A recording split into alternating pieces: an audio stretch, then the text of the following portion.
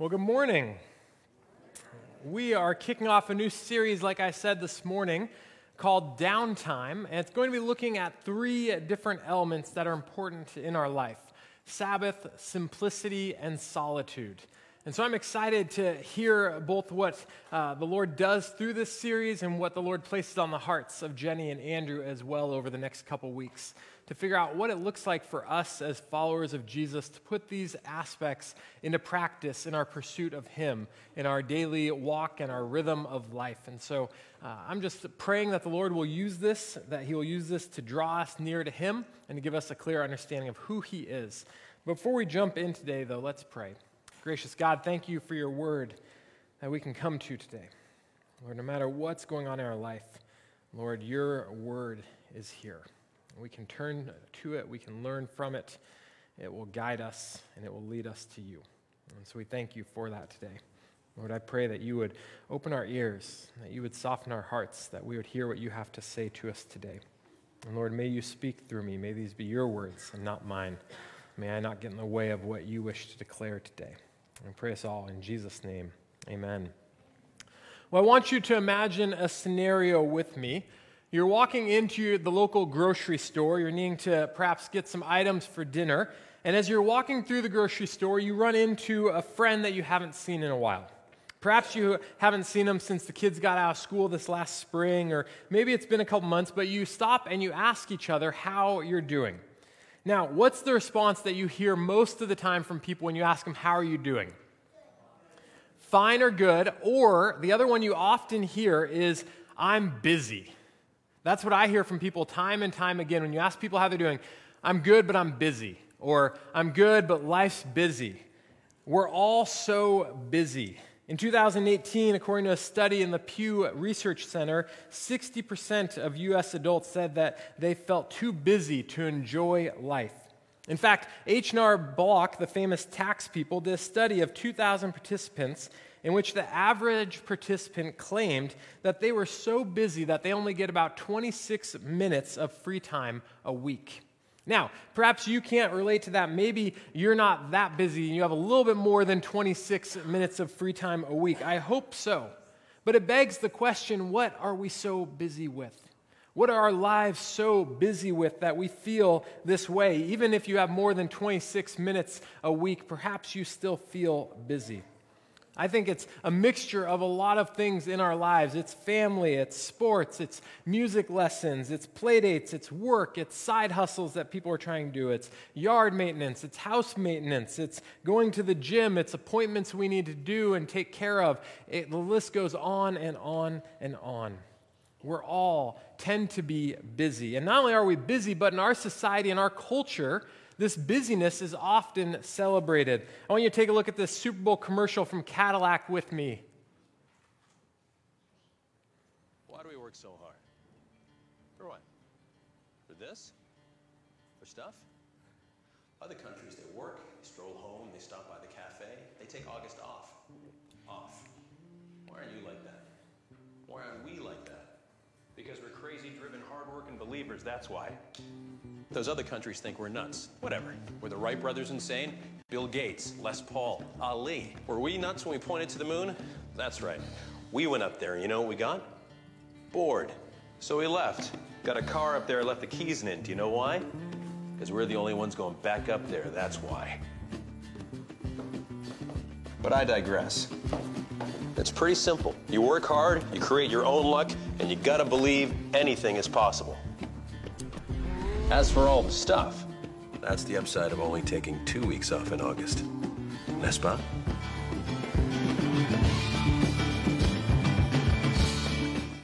This celebration of working so hard, of being so incredibly busy, of not taking much time off for even vacation or leisure, and yet this wasn't always the expectation or even the hope. In fact, I was reading that economist John Maynard Keynes wrote an essay in the 1930s in which he predicted in the 21st century that we would only be working 15 hours a week. Keynes said, and I quote, "For the first time since his creation, man will be faced with his permanent problem, how to occupy the leisure." This became the popular view and was continued on in the New York Times in the 50s, suggesting that we would be defined by our hobbies and our family life rather than our work, that we would find an increasing amount of time for these areas of our life. And yet, I think most of us can look around our society and see that this is not the reality that we live in. We seem busier than ever. It's hard to find time to get together with people, to entice people to come to an event, or even to develop friendships at times as adults because we all stay so busy. The idea of a 15-hour work week, most of us would consider completely absurd, and we wouldn't even know what to do with the extra time that we would gain. But the problem that we have is that our busyness is not leading to satisfaction and joy. It's leading to an ever-increasing rate of anxiety, depression, divorce, suicide, and anger. So what do? Do we just continue on the path that we're on? Do we just continue to stay at the pace we are, maintaining our busy lives? Do we just take more vacations, or do we try to squeeze in some leisure activities here and there, hoping that perhaps this will help us to not feel quite so overwhelmed or not quite so busy? Perhaps we think that this will meet the need that we have. But I want to offer a different scenario, one that I believe is scriptural and biblical and offered by Jesus in Matthew chapter 11. So if you would turn with me to Matthew chapter 11, we're going to start our time in the scripture there, looking at the words of Christ. In Matthew 11, verse 28 through 30, this is what Jesus says. He says, "Come to me, all who labor and are heavy laden, and I will give you rest. Take my yoke upon you and learn from me, for I am gentle and lowly, and you will find rest for your souls. For my yoke is easy and my burden is light." Jesus' words here should give us pause, allowing us to take a deep breath as we hear his words. Come to me. It's an invitation extended by the Messiah that he will provide for us when we're feeling overwhelmed, when we're feeling too busy, when we're feeling the weight of life all around us. Come to me. Come to Jesus. Why? Because he will give you rest. And the rest that Jesus gives us is unlike any other rest. It's not something that we can obtain through other means. It doesn't matter how many vacations that I take, it's not going to be the same as the rest that I can find in Christ. This rest that Jesus offers us is a rest for our souls. It is a deep rest that is needed in our lives. I love how Eugene Peterson puts it in his paraphrase, the message of this passage in Matthew 11, 28 through 30. This is what it says in the message. It says, "Are you tired, worn out, burned out on religion? Come to me. Get away with me and you'll recover your life. I'll show you how to take a real rest. Walk with me and work with me. Watch how I do it. Learn the unforced rhythms of grace. I won't lay anything heavy or ill-fitting on you. Keep company with me, and you will learn to live freely and lightly." I don't know about you, but doesn't that sound great? This image that if we come to Jesus, that we'll learn the unforced rhythms of grace. That just gives me an element of peace right away in my being, thinking about learning from Jesus those rhythms of grace that aren't forced but just become natural in our lives. Come to me. Jesus offers this invitation to us this morning. The good news, though, for us is that this isn't something new. This rest has been found in God since the beginning of creation. Look with me at the first instance that we see of this kind of rest in the creation story, jumping all the way back to Genesis chapter 2. Genesis chapter 2, verses 2 through 3. It says, "And on the seventh day, God finished his work that he had done, and he rested on the seventh day from all his work that he had done. So God blessed the seventh day and made it holy, because on it God rested from all his work that he had done in creation." So right here, at the beginning of creation, the beginning of the world, of everything that God is putting into being, God institutes rest into the rhythm of work. 6 days of work, 1 day of rest. God finishes his work on the seventh day and completes it with creating rest, with creating Sabbath. This is the first instance that we see of this Hebrew word for Sabbath, Shabbath, meaning to cease, to desist, or to rest. Rabbi Abraham Heschel points out that the words on the seventh day God finished his work seem to be a puzzle. It is not said he rested on the seventh day. In 6 days the Lord made the heavens and the earth. He says we would surely expect the Bible to tell us that on the sixth day God finished his work. Obviously, the ancient rabbis concluded that there was an act of creation on the seventh day. Just as heaven and earth were created in 6 days, manure was created on the Sabbath. After 6 days of creation, what did the universe still lack? Manure. Come to the Sabbath, come manure, and the universe was complete. Heschel suggests that this idea of rest was still needed when God had finished creating all other aspects. And so on the seventh day, he institutes this idea of rest. God didn't need rest. This wasn't something that God was worn out and tired after all he had done to create the world and the universe. But God knew that his created order needed rest, that his created beings needed rest. You see, God did not create us to work every day. He created us with a healthy rhythm in our lives of work and rest.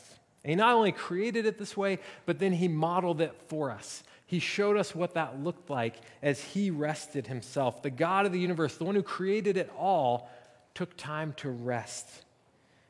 We see this in the Genesis account that God also made the seventh day holy. The idea of set apart, that it's set apart as holy. And this is the first thing that we see in Scripture as holy. And it's not a place that God declares holy. It's not a mountaintop that God decides is holy or a temple. But the first instance that we see of something being holy is a day of rest that God created for us. And while the first instance of Sabbath is introduced and modeled here by God in Genesis, we see it commanded first in the instructions that the Lord gives Moses for Israel about manna in Exodus 16:23. In this passage, the Lord commands Israel that tomorrow is a day of solemn rest, a holy Sabbath to the Lord. And so God's instructions for Israel as they collect the manna is that when Sabbath is coming, they would collect double so they won't have to work on the Sabbath. But I want us to jump ahead to when God provides us with the commandment to rest in the Ten Commandments. So if you would look with me at Exodus chapter 20, we're going to look at the command that is given for Sabbath. So Exodus 20, verses 8 through 11. It says, "Remember the Sabbath day to keep it holy. 6 days you shall labor and do all your work, but the seventh day is a Sabbath to the Lord your God. On it you shall not do any work, you or your son or your daughter, your male servant or your female servant, or your livestock, or the sojourner who is within your gates. For in 6 days the Lord made heaven and earth, the sea, and all that is in them, and rested on the seventh day. Therefore the Lord blessed the Sabbath day and made it holy." So what we see here is the fourth commandment that is given to Moses when he's up on the mountain with the Lord, out of these 10 commandments for Israel as to how they are to live, is twofold. The first aspect is to remember the Sabbath, and the second aspect is to keep it holy. So they're to remember this day, and they're also to work to set it apart for the Lord. You see, it becomes so easy for people to forget these aspects even of rest that are ingrained that the Lord has given us that we need and we desire. And yet it's easy to feel like we need to just continue on, to work harder, to fill our days more and more, to be busy and far busier than we need to be. And so the Lord tells Israel, remember the Sabbath day. Remember this day to set it apart, to keep it holy. And he anchors the Sabbath in verse 9 as a weekly rhythm by giving us this element of 6 days you shall labor and do all your work. And then verse 10, but the seventh day is the Sabbath to the Lord your God. You see, work is important. We are created as men and women to work. We are to be contributing to society. We are to be giving of ourselves. And so Scripture tells us here, 6 days you shall labor. It is good for us to work and to contribute, to not just be idle all the time. When we're made this way by God, that there are 6 days for it, but there is yet still a seventh day that we are to rest. And this rest that God commands here in verse 10, it's not limited to just the Israelites. It's really awesome how God sets apart this day, not just for Israel, but also for the son, the daughter, the servant, the livestock, even for the stranger visiting in your midst. The Sabbath rest is for all. And this is an important principle right here in Scripture that might be easily passed over.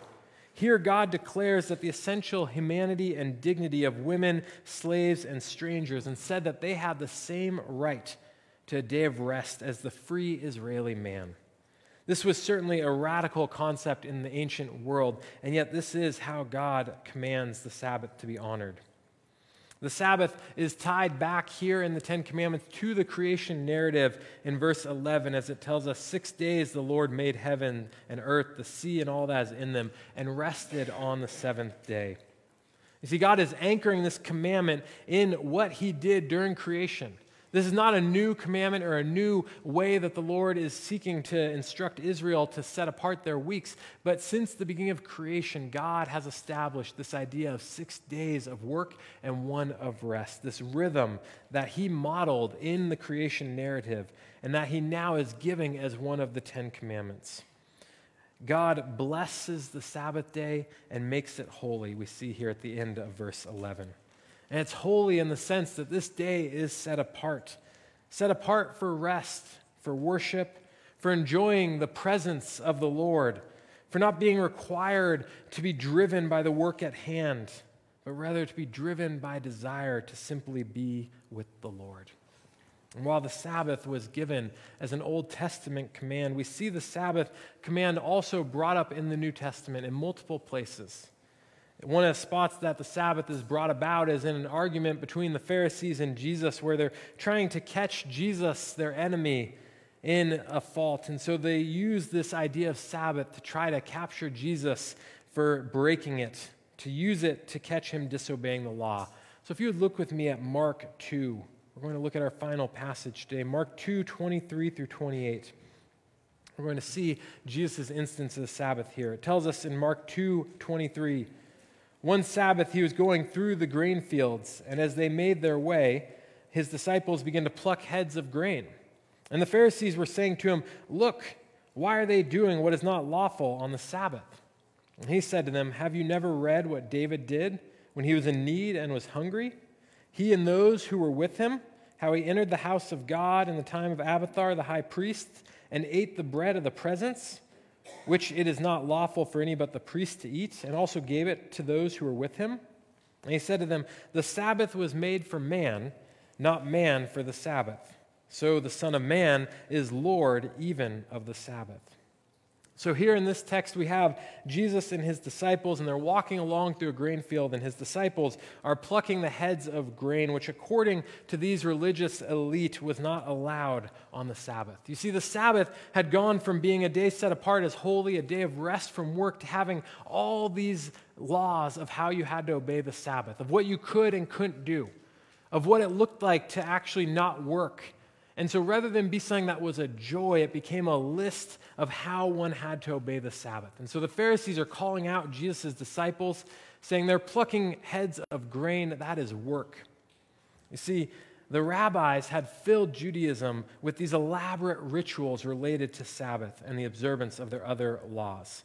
I want to read you some of these. It says, ancient rabbis taught that on a Sabbath, a man could not carry something in his right hand or in his left hand, across his chest or on his shoulder.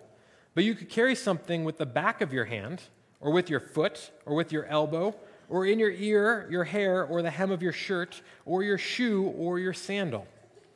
Now here's another one that goes on to say, or on the Sabbath you were forbidden to tie a knot, except a woman could tie a knot in her girdle.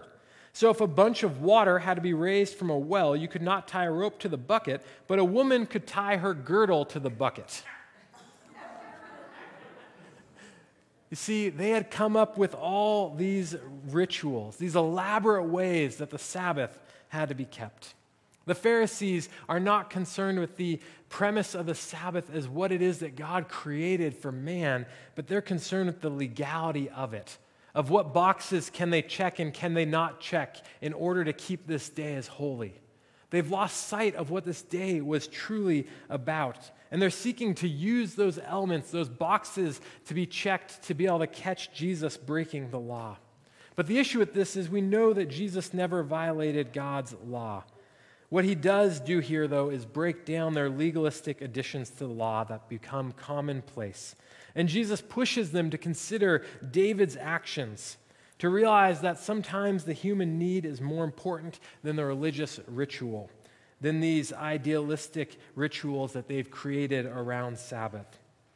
The fact present here in this text is that if Jesus, the very Lord of the Sabbath, was not disturbed by his disciples' actions, then the Pharisees should not be offended either.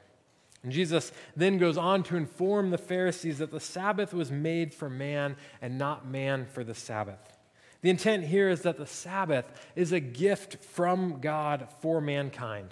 It is a gift to provide us with rest, a reminder of our place in God's creation, and to worship. But we were not made to be slaves to the Sabbath, to let it become a task-driven observance that's devoid of joy. Now, you may be wondering as we talk about the Sabbath, as we read these stories, that for those of us who now live after the law has been fulfilled, do we even need to pay attention to the Sabbath? Scripture shows us that we are under a new covenant and that no one is under obligation to observe a Sabbath as the law commanded. Colossians 2:16-17 says, "Therefore, let no one pass judgment on you in question of food and drink, or with regard to a festival or a new moon or a Sabbath. These are a shadow of the things to come, but the substance belongs to Christ." The Sabbath commanded here and observed by Israel was a shadow of the things to come, but the substance is Christ Jesus. In the new covenant, the idea, though, isn't that there's no Sabbath, but that every day is a day of Sabbath rest in the finished work of God. And since the shadow of Sabbath is fulfilled in Jesus Christ, we are free to keep it on any particular day, I would suggest, or even no day, although I would not recommend it. But I believe that the need for Sabbath is still ingrained within us. While it's not commanded by the law, while if you don't keep a Sabbath, there are no grounds biblically to take you out and stone you for that, I believe that it is still something that the Lord has given us a need for within our lives, and that we still benefit from God's gift of the Sabbath. I believe that the need of rest in our society is so strong that it's evident around us. I don't know about you, but when I don't take time to intentionally set apart times of rest in my week, I find that I am exhausted, that I am irritable, and that I lack joy. I believe that the Sabbath is a gift from God that is intended to be a great source of joy in our lives. It's no longer a legalistic guideline that we have to keep, but it's a gift that is meant for us to be able to help us in the rhythms of our life as we seek to be disciples of Christ. And so I would encourage you to practice Sabbath in your own life. And there are many different ways that one could suggest celebrating and honoring and participating in the Sabbath. There are many books that if you're interested in this concept of Sabbath, I would suggest that you read that have better details and more ideas than I could offer. But I want to suggest 4 ways this morning that I believe that we can practice the Sabbath in our own lives. And these ways come from Practicing the Way, which is a nonprofit that has a study on Sabbath. Before we jump into these 4 ways, though, I want to share the description of Sabbath from Practicing the Way, because I think it paints a picture of the umbrella that all this comes under. And this is what Practicing the Way says. It says, the Sabbath is a 24-hour time period set aside to stop, rest, delight, and worship. It is the best day of the week, and in our era of chronic exhaustion, emotional unhealth, and spiritual stagnation, few things are more necessary than the recovery of this ancient practice. So we're going to break it down those 4 areas and go over those. So the first one that they suggest is that we stop. Marva J. Dawn in Keeping the Sabbath Holy suggests that on Sabbath we should practice stopping our normal work. Along with this work is the pressure to be those who are producing and accomplishing and ceasing trying to be God in our day of rest. And this concept stems from the original Hebrew language, the definition of the Hebrew word for Sabbath, which means to cease or to desist.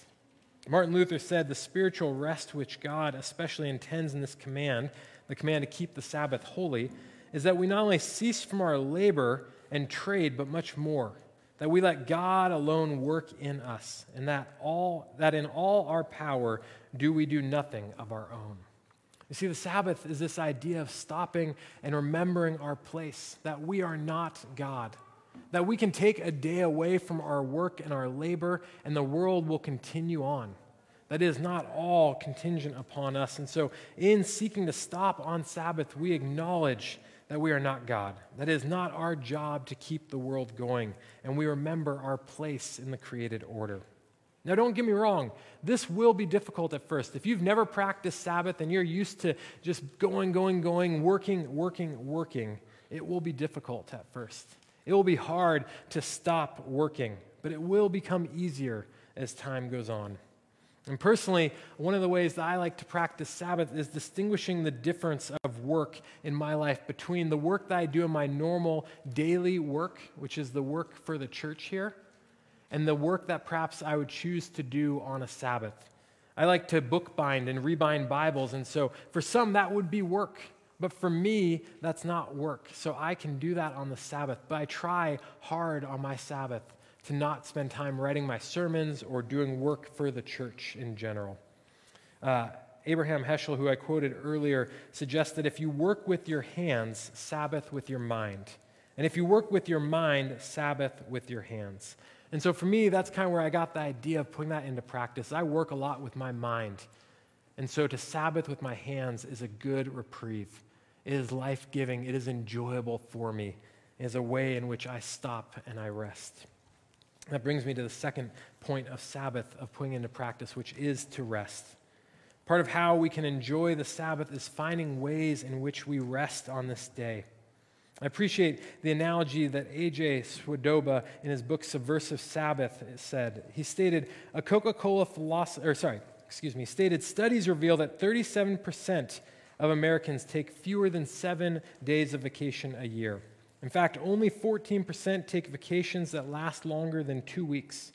Americans take the shortest paid vacations of anyone in the world, and 20% of those who do often spend their vacations staying in touch with their jobs through their computers or phones.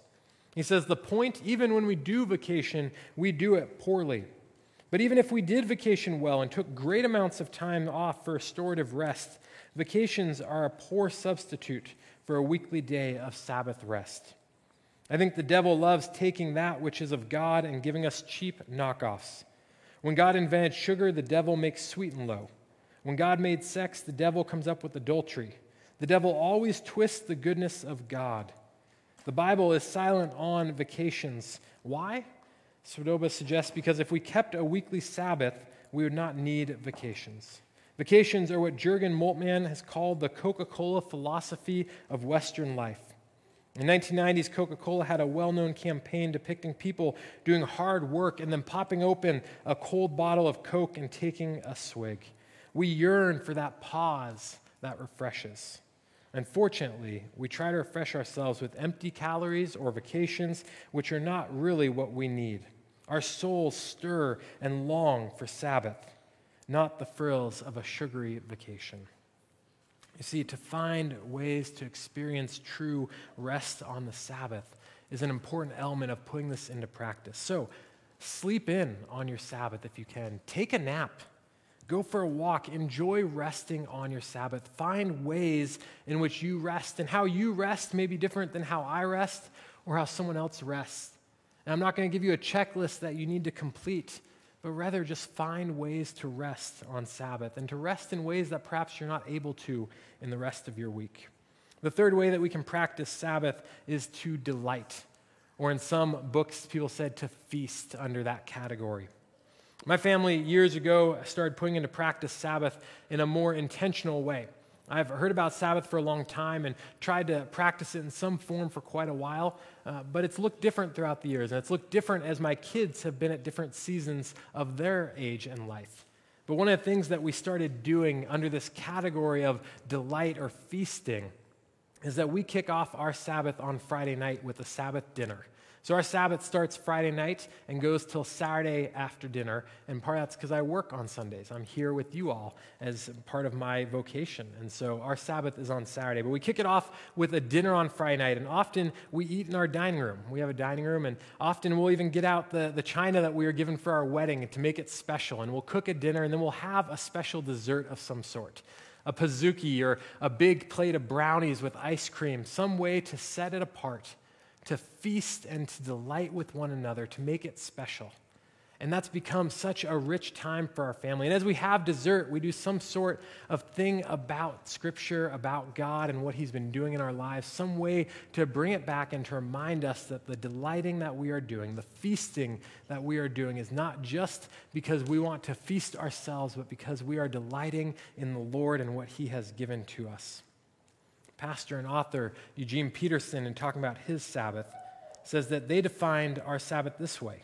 We could do anything, but nothing that was necessary.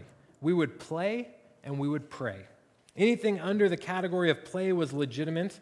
Anything in the category of pray was legitimate. And for Peterson and his wife, that meant long hikes on Monday mornings, finding ways to delight in the day, to spend your Sabbath enjoying what God has created. And like I said, for you, this may look different than what it looks like for me. But to find ways to enjoy God's creation with those around you, delighting in what God has made, and finding ways, even in the midst of that, to feast as well. And the last point that I would say that we can put into practice with our Sabbath is that we would worship. Worship is an important element of the Sabbath practice as it grounds us in who the Sabbath is ultimately about, who our lives are ultimately about, which is God. So find time on your Sabbath to worship the Creator, the sustainer of the universe, of our very lives. Take time to pray. Dan Allender, in his book, The Sabbath, says it's not wrong to petition God on the Sabbath, but the heart of the Sabbath is to delight in all He has given us rather than to ask for what has not yet been fulfilled. Prayer on the Sabbath might well fit into the categories of praise or invitation. So take time on your Sabbath to pray. Take time to sing songs. If your Sabbath ends up being on Sunday, come to church as part of that rhythm. Worship God together as a community. Take time to reflect on God's presence in the previous week. Or I read some who would write down things they were grateful for in the last week on each Sabbath as a way to remember gratitude and to worship God for what He has done in their lives. There are many ways that you can choose to keep Sabbath in your life, and it may change from year to year. But I would encourage you that you would put this into practice in your life, that you would find a rhythm of rest, that rhythm of 6 days of work and 1 day of rest. Louis Giglio stated that Sabbath is not so much about a day off as it is a day up, a day to remember that He is God and we are not. Without Sabbath, we forget who we are and lose sight of who He is, leaving us to carry the weight of the world on our shoulders. When there is no Sabbath in our lives, we become intoxicated by the lie that the sum of our lives depends on our efforts alone. We get to the place where we truly believe that the outcome of the story fully depends on us. But in truth, we are tiny, limited beings. Our biggest and best efforts still accomplish far less than what God can do in us, through us, or without us in one breath. You see, as we celebrate Sabbath, the most important purpose of the Sabbath was to serve as a preview picture of the rest that we have in Christ. So as we put that into practice, to remember that the rest that we find on Sabbath is just a picture of the rest that is ultimately to come in Christ alone. And so may you be encouraged to find that rest and that restoration in Christ by putting Sabbath into practice. Let's pray. Jesus, thank you so much for the encouragement that we see in Scripture, for rest, for the gift that you have given us in this form of Sabbath. And so, Lord, help us to not take it lightly, but may we be encouraged in this gift that you have given us. And Lord, may we find rest in the rhythms of our week, and may we honor you in that time. We love you and we praise you. And we pray this in Jesus' name. Amen.